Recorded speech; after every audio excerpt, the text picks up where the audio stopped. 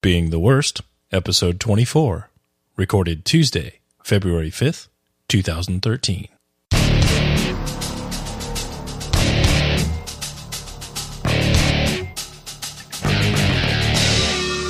From beingtheworst.com, it's the Being the Worst podcast, audio apprenticeships for the aspiring software craftsman, with your hosts, Carrie Street and Rinat Abdullah.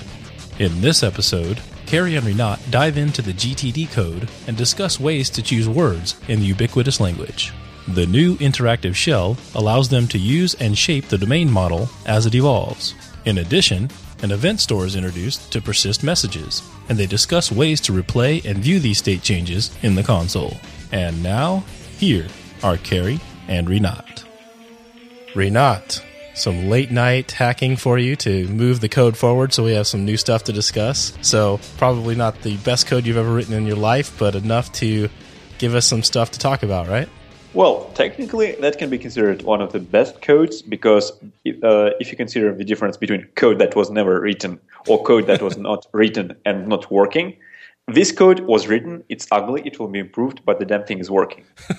That's a very good point. It's much better code than it was last time because we've got new features that actually work. Yeah, and we can improve from on that later. Basically, there was a short paradigm about development, and it was saying that in pain-driven development or suffer-driven development, there are like 3 steps. So first step is to make it possible. Basically, you use the most mean, the most hackiest, the most dirtiest way just to make something happen. Because if something doesn't work, then no matter how beautiful the code is, it's useless. The second step is to make it beautiful. So to make it simple, to make it nicely looking, so to make it extendable, to make it understandable by other people. And the third step, if it's needed, you optimize it. So if there is like need to speed up, you apply precise speeding up techniques in the specific parts of the code, and it is possible because the code is already like friendly and readable. And then you continue iterating on that in cycles. Cool. So we're in the very beginning, in the place where everything sucks and we're being the worst. That makes sense to me. Mm-hmm. And because it sort of continues from the last couple of episodes when we were talking about just concepts and getting into some discussion around naming, we actually had a good conversation going on beingtheworst.com for episode 22 comments around just naming. And we mentioned in a couple episodes ago around the tenant. And I know in some of the new code today, you've changed a couple of the names. So I think we'll get into that when we're reviewing the code. But if people see the comments on episode 22 on our site, you'll see we had Alex and Johan and Jason and other people talking about, hey, what are some suggestions for tenant? And I was curious about your opinions on the situation because for words like tenant and inbox versus in basket, I know both of us have done a little digging around to get some David Allen content in the books or online or videos and stuff. So we're a little bit more familiar with what David Allen, our domain expert, actually says.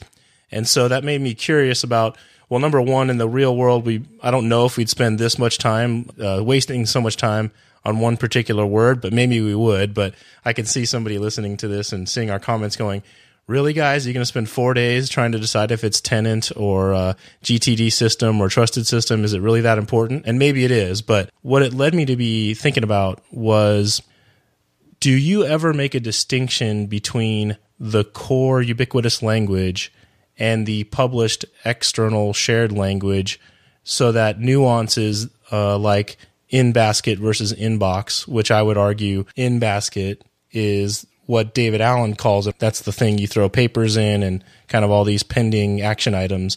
And inbox, which is sort of like what probably more people in our universe would call it. Would you ever make that distinction? Does it depend? Like, what are your thoughts on word battles like that?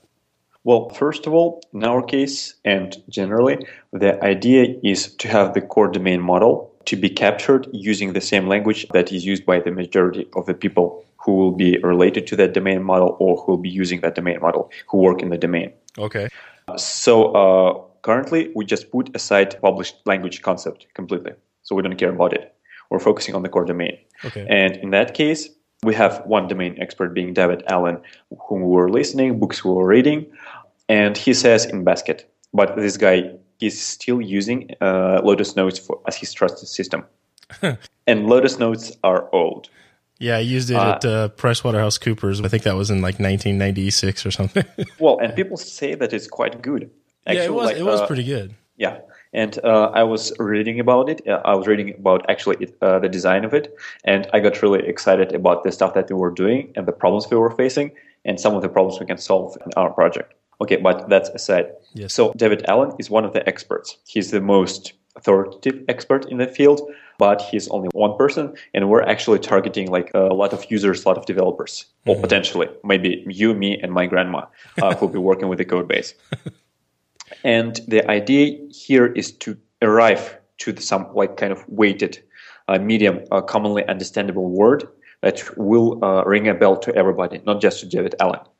So in our case, I think when we're talking about in-basket or inbox, inbox might make slightly more sense. Cool. Okay, that helps a lot because for those in the room listening that are extremely black and white, it lets you release that issue of it doesn't have to be exactly what page 92 says. It's there's other factors, and that makes sense to me. So that's cool. Yes. So and actually, like if there was somebody on the project saying, "Hey, it has to be really in-basket."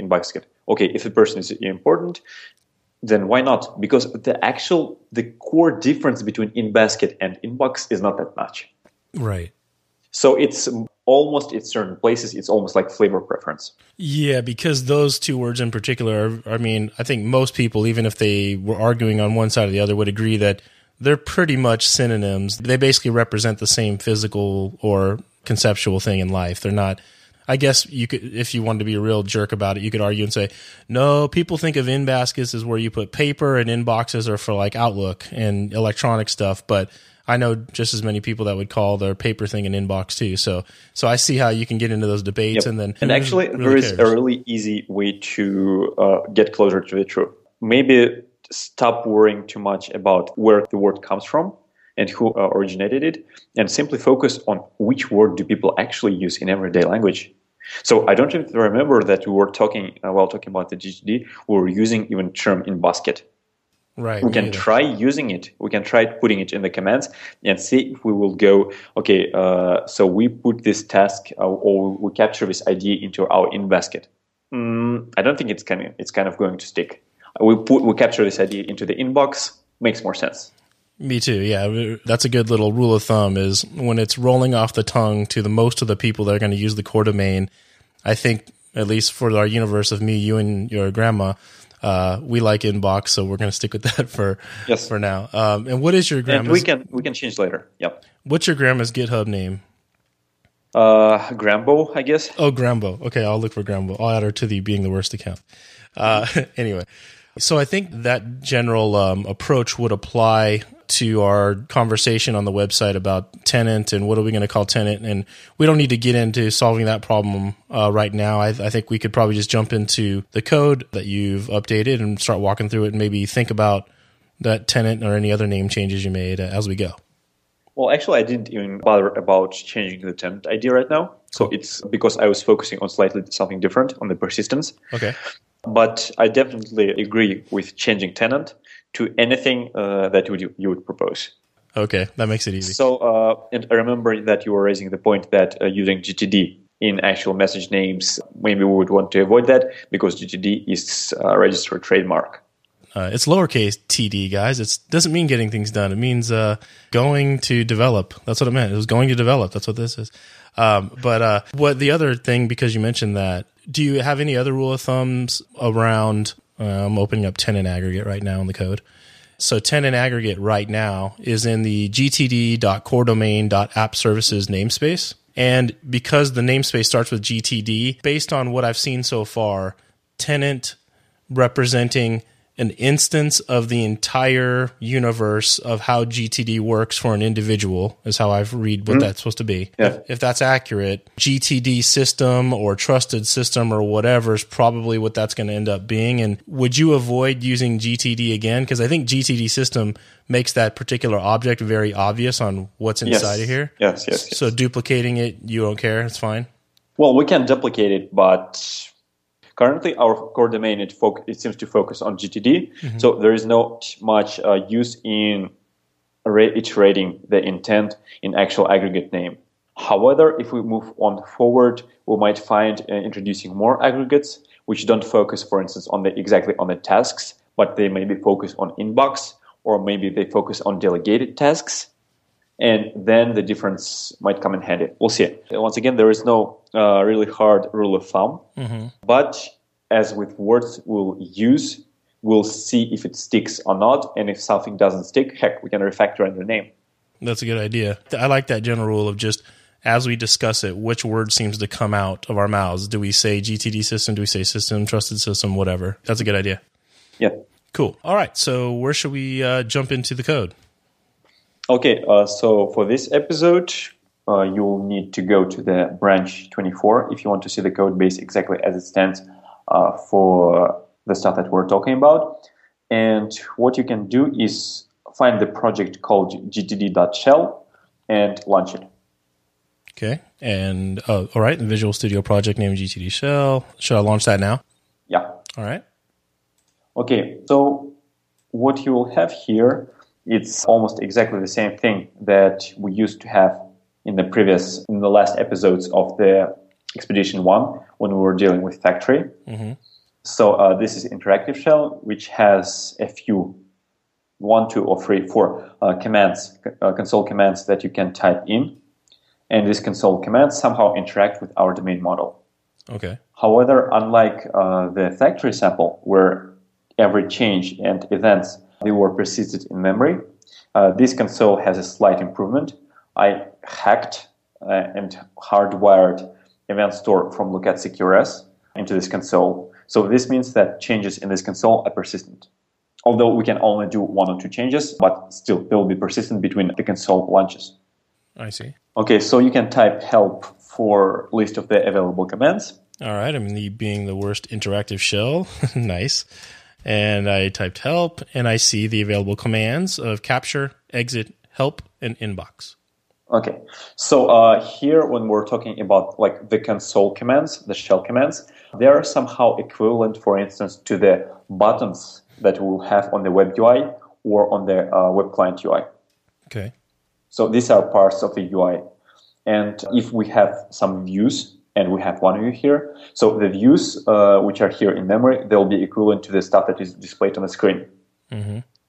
And so actually, like doing this really simple interactive shell already helps, and as you will see, it will keep on helping to flush out, to make it more consistent, the ubiquitous language and the domain model. Because domain model never exists only in its separated universe. It has to be accessible and achievable and friendly. So one of the core parts of the domain modeling exercise is not only to capture the domain model in the events, like via the behavioral stuff, for instance, as aggregates with event sourcing, but also write code that will actually use this domain model. This will help to streamline some maybe missing parts and will help to straighten the logic. Yeah, I love it. It's kind of like a REPL for a domain language. Yeah. Okay, so you can type. So one of the commands, it's capture. So it talks about the stuff that you capture in your inbox. Yep. For instance, David Allen has this exercise called Minesweep, when you go all through the day and you have lots of thoughts running around your head, and these thoughts, like each of the thoughts, like do something. It usually triggers a set of small processes related to them. So the thought is maybe a command pending somewhere. When it gets into your focus, into your vision, this command triggers some events, and then you start thinking, so it produces events, and then maybe these events in your head, they produce, they trigger some other commands, and you spend a few brain ticks, a few CPU cycles of your brain thinking about this thought. But then all the sequence of the events, it's not even persisted. So you will forget everything, all the subsequent thinking, and you'll still have the initial thought running in your head. And then maybe 10 hours later, you remember, oh, I forgot something. Or here's this initial thought, and you start thinking about this stuff again, triggering all the thinking process. So one of the concepts behind the getting things done principle is you capture these initial thoughts to make sure that you will never lose them, and you capture them in a trusted system, in a system that you trust that will not forget anything. Yeah, that will not forget anything, and that you know you will reliably go back to, basically. Yes, and in our case, the trusted system has even double meaning because this trusted system persists stuff using event sourcing, which means that we can never completely wipe anything. We can never completely erase anything because we can go back into the event history and have the state of the system as if it were at any given moment in time. Yep. So it's like once something entered there, it's permanent. It can be continuously replicated to multiple data centers. It can be continuously backed up, but it will never be erased. You know what's going to be funny is once I get all of my random thoughts captured in an event store, and I run all those, those metrics that we said you could run against, like GitHub histories to see where your code's wasting cycles and your bugs and stuff. It'll be interesting when we're able to do analysis on our thought process and see you seem to be spending a lot of wasted time on these topics. It could be. You never know. Yeah. Anyway, but yeah. Okay, so this was a side effect talking about the getting things done principle, where the first step in everyday routine, iterative routine, is try to dump all the thoughts that run in your head, that you try to remember, that you waste your nervous energy trying to remember, into the trusted system. And you dump them exactly as they are. So it can be a notebook, it can be OmniFocus, it can be this console shell, and you get them out of the head. You'll feel relieved. So the capture command, it captures this idea. Currently, you type, for instance, capture, do Russian, or capture, do homework for episode 24. Okay, I'll do that now. Do homework for episode 24. Okay. Okay, so once you capture, write a sentence with spaces, capture, do homework for episode 24, you hit enter. So this thing was captured. Okay. Then how do you view inbox? So there is a command called inbox. Okay, typing inbox by itself, right? Inbox enter? Yeah. Okay. It should display a list of items if you entered multiple items, and the last item should be do homework for episode 24. That's correct. Okay, and let's do one last thing before doing a quick dive into the code. Type exit and relaunch the console. Before I hit exit, it's saying inbox 1 because inside of the trusted system, I'm going to be able to have multiple inboxes, and each inbox has its own unique identifier? No, actually, I think we'll have only one inbox. Mm-hmm. That's kind of a legacy link from the system because inbox 1, it meaning inbox for the trusted system number 1. A person will have one trusted system. I see. Got so it. We kind of have multi-tenancy already built in. So that means if we left it that way, inside the trusted system, it itself only has one universal inbox, but the clients, we might physically have 25 inboxes, even though that's not optimal, but you might have your phone, you might have a web page, you might have whatever. No. So we have currently the system is organized, the domain model is captured in such a way, is implemented in such a way that each trusted system has only one inbox. And ideally, the person will have only one trusted system. So I have one trusted system, but I have 5 physical ways in the real world to get stuff into my inbox. I have a phone, I have a voice recorder, and all those clients are going to just be talking to my single inbox. They don't need their own inbox. Okay. Yes. All right, cool. Now you said, so I was looking at my 2 actions in there because I had typed one before we started recording, and I'm going to hit exit, and that kills the console. Yes, and so just relaunch the console. Okay. And I'm back at the command prompt. Yes. So it should say something, event store version something, running in memory replay complete. Yes, it does. Okay, and just retype inbox again. My actions are sitting there. Yeah, so hooray, for the first time in being the worst podcast history, we have something that actually persists something to the disk more or less. We've taken it from RAM to actual physical disk. Wow. That's a big step for humanity, right? I should insert a song here. I was just touching the tablet to the left of me, wishing I had a soundboard there so I could play the sound effect when it's a first time ever. But well, we can edit it back. Yeah, okay. Edit it back. But yeah, cool. So you implemented some, I don't know how crude or not it is, but we have persistence in writing to disk. That's cool. Yes. And so a quick peek behind the scenes to stay within the episode time frame. So currently, if you go into the source code, actually into the bin debug folder of the console. So that's usually a source like GTD folder /source /gtd.console/bin/debug. There'll be a bunch of dat files. Yep, and just because I can't help myself. Any particular reason why the project is called gtd.shell, but the directory is called gtd.console? Because initially I called it gtd.console, and then I renamed it into the gtd shell. And this renamed the project, but kept the folder. Probably it will be worth to switch back to the gtd console, because console is more familiar for people. Oh, okay. I'm just curious. Okay, so physically on the disk, guys, you are looking at the gtd.shell project, but when you open the directories, it will say gtd.console, and you go in the normal bin debug, and I'm in there right now, or not? Yes. So you'll have a bunch of files that names of which begins with 0, or you might have one file. Yep, I got a couple files, yep. Okay, because you had multiple sessions. Yes. So that's currently the simplest implementation of Event Store, taken from look at CQRS sample project.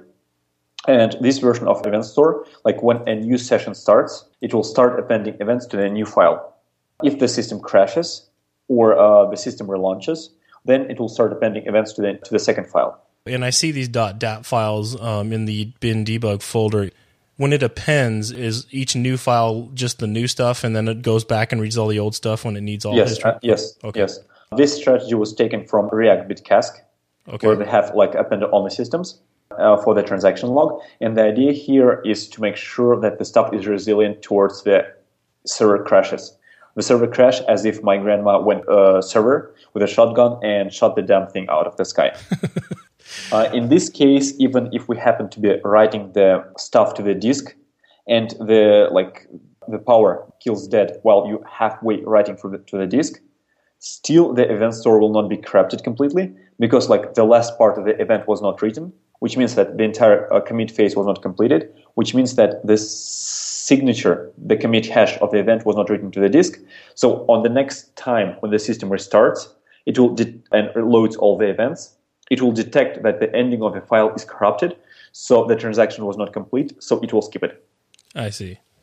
Cool. So that's a bit of complicated currently for being the worst, but it was much easier just to copy the code as opposed to write event store from scratch. Got it. So when aggregate state goes to reload from history, it's when it pulls from disk, it's going to load every single DAT file that exists in here and rebuild the history from anything that's in all of the files. Yes, absolutely. Okay, got it. And from the CQRS perspective, so when our inbox command, what it does, it just goes into the in-memory view, in-memory representation of the system, which is derived from the events. And these in-memory representations, these persistent views, and views are, in our case, just a hack to avoid rereading the entire history every time we need to ask the system some question. So this view exists only in memory. When new events are published, they are immediately applied to all views that are interested in them. Mm-hmm. And when the system starts, before it actually starts accepting the input, it will take all events that exist into the history and resend them through all the subscribed views. In essence, rebuilding in-memory views. And this way, if we change any views, if we add new views, or if we change how they are being projected, all we need is just to restart the system and it will be up to the date. We don't need to change any structure or schema.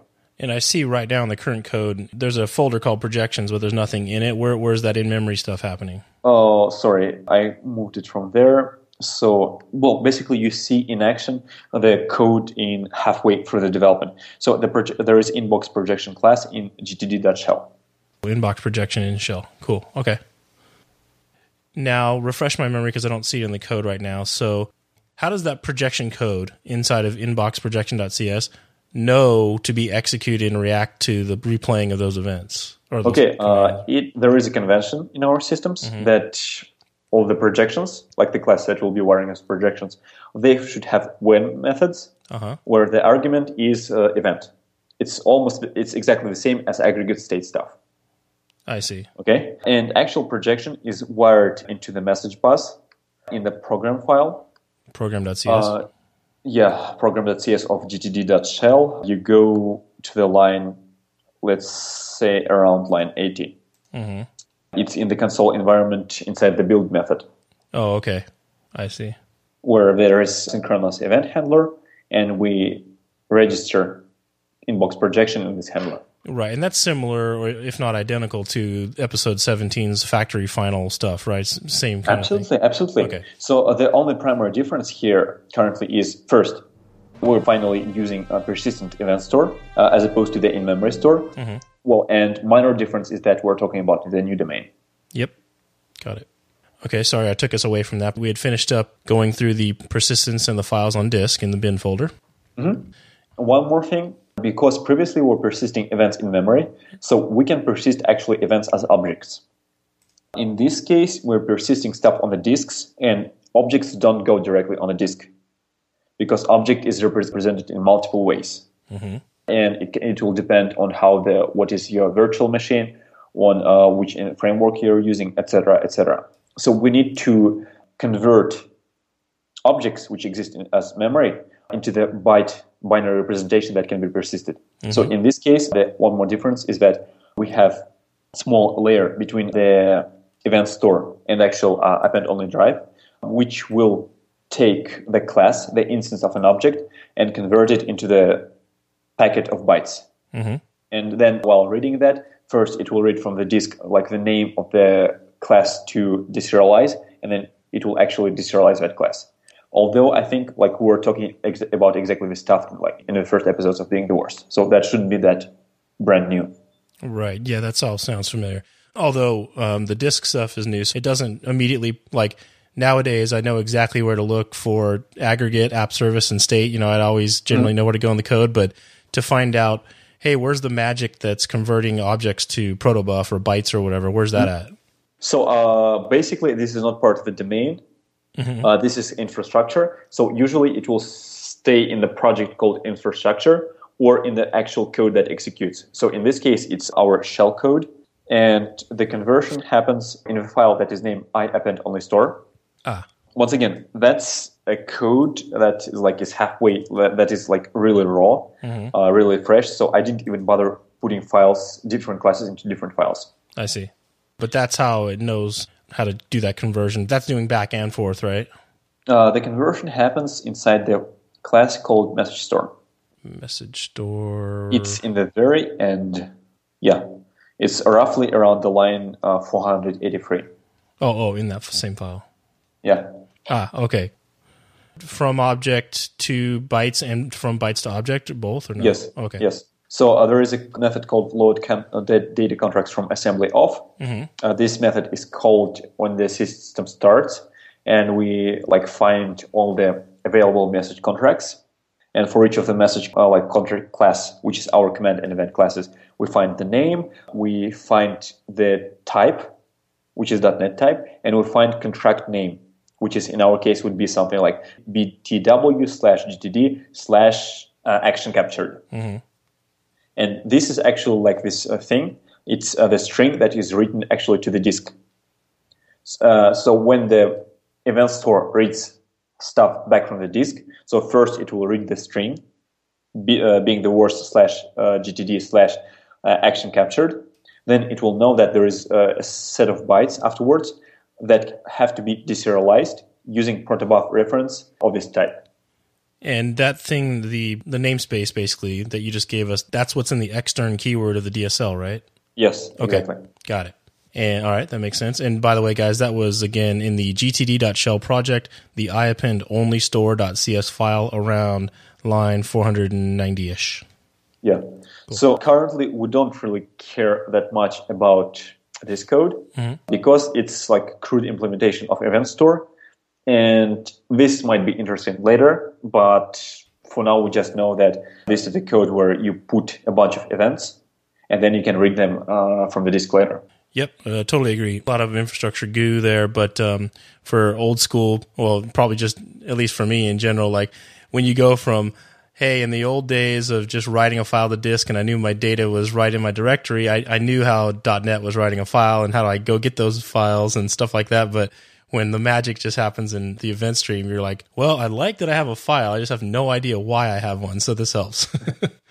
So, well, topic of persisting files and exactly how they're persisted, it's really interesting, but that's for a whole set of other episodes. Cool. And if listeners are interested in learning more about that, they can go read all the amazing white papers, for instance, about the transactional logs of document databases, for instance, about React Bitcast, or about Redis transactional log persistence. Because transactional log in these systems, it's exactly the event store. I see. And we'll put some references to those maybe in the yes, we will. show. All right. Okay, so once again, this code for this episode, it doesn't introduce a lot of new stuff. It just tries to reapply principle from the first expedition of being the worst, which was about the factory, to the new domain, while also adding the persistence. Yeah. And so now we have some foundation where we can actually talk about the domain language and continue evolving both the language and the domain model. I like it. And so finally in the console, hopefully in the next episode, we'll be able to define projects. We'll be able to convert captured entries into the actions within these projects and do a bit of other stuff. Awesome. Any other stuff we need to point out in the new code or anything that is important to be aware of now? I'd say not much. The homework here would be simply to go into the project, run a shell, get perplexed by the fact that there is only one command that does something and one view, and try adding more commands, events, or console stuff just to make it work. Okay. The language, the infrastructure, in essence, the tool for writing domain models, for creating domain models, is at your fingertips. Yes, I like it. And I see that you started to use this tool at your fingertips to start changing a couple of the words. And for example, I'm looking in our normal messages.ddd file, and I see that you have capture inbox entry and define action. And I was going to ask you about that because I also I was struggling with the way that David Allen speaks about that with, it seemed like the stuff that's in your head that you just kind of randomly throw out into your inbox. Did you perceive that as actually being an action, or that's just like stuff capture that could eventually become an action? In the OmniFocus, that's basically action. In my head, that's stuff capture. Me too. I like that better. And I really wanted to make them separate. Me too. This way, while capturing stuff out of my head, I will not be tempted, for instance, to provide the context or to overthink it. Exactly. That was exactly my concern, is because the whole point is about clearing your head quickly and easily without thinking much about it. I didn't even want to be thinking about like, well, what's really the name of this action? That's later for processing. Yes, absolutely. And also, by providing this fine-grained difference, we explicitly capture the fact that these items will have different usage patterns. Because inbox entries, they usually added and removed. Well, to be exactly like, they can be deferred, they can be archived, they can be promoted to the project, they can be used to define an action, etc., etc. And actions, when they are defined, they have different usage cycles. And by differentiating the information flow, will noticeably simplify the merging process. Because the inbox, for instance, it will be the place where we'll be dumping information from our mobile devices, from our iPads, from maybe web UI while we are on the go. And there might be quite a few conflicts. So this will help to resolve. And actions, they'll have different flow. We can mark actions as completed while talking on the phone, or maybe mark actions as completed while viewing at the system via the iPad, etc., etc. Yes, and I realize you were throwing this code together, but just being able to interact with the console and look at the DSL and see what I like to naturally type, you might be seeing some pull requests as I do my name experiments, because Absolutely. I think what we basically just said was we might technically be capturing an inbox entry, but in the console, it's really asking me to capture my thoughts. Like I'm capturing a thought, not an action. And it might technically be an inbox entry, but I might even argue that we might change that to capture thought, because that's really what we're doing. Yeah. So that's just cool. Go ahead and cracking it. Yeah, giving me an interactive REPL console to mess around with words is going to be your biggest nightmare. I'm going to start changing every single word you've ever typed in life. Come on.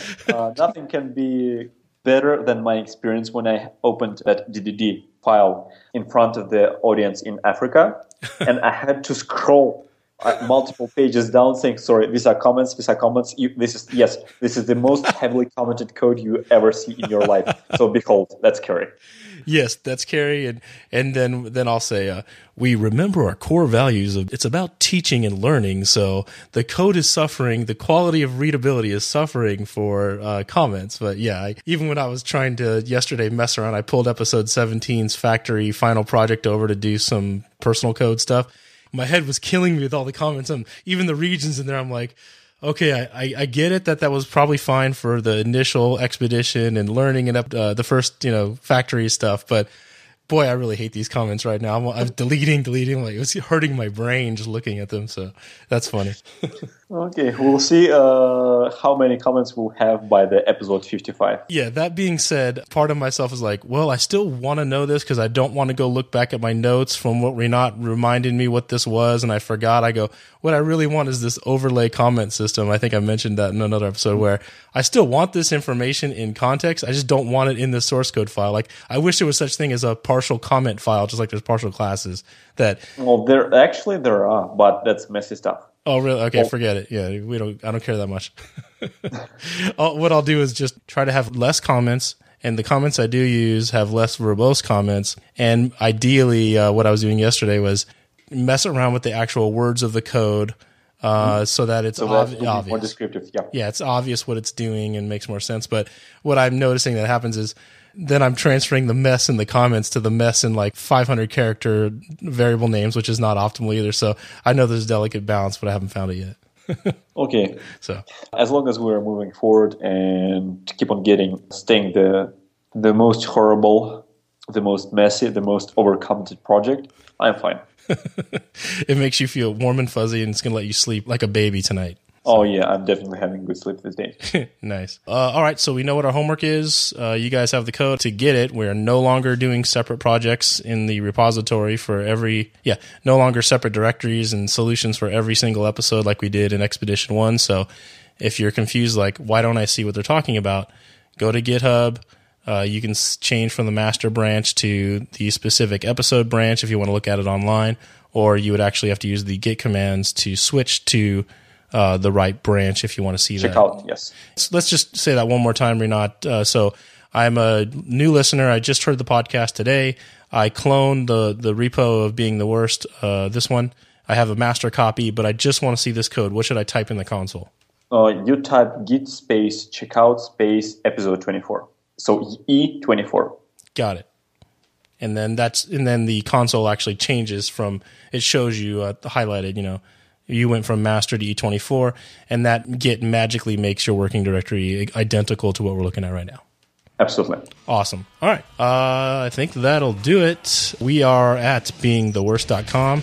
We're getting more comments lately. Love it. Keep it up. Like the discussion. We'll probably end up having some comments on the GitHub issues list as this code starts to evolve and maybe move them from comments to where the actual code is. I don't know how that's going to go or not, but good conversations there. Keep it up. beingtheworst.com. We are at beingtheworst on Twitter. I'm at KC Street, and Rinat is at Abdulin. We know what we're talking about next time. Any sneak peeks or to be determined? Well, we'll just keep on evolving the code. All right. I like it. Thank you for cranking it out, and I'll talk to you whenever your eyeballs are open and ready to talk. Okay. Bye-bye, guys. See ya later.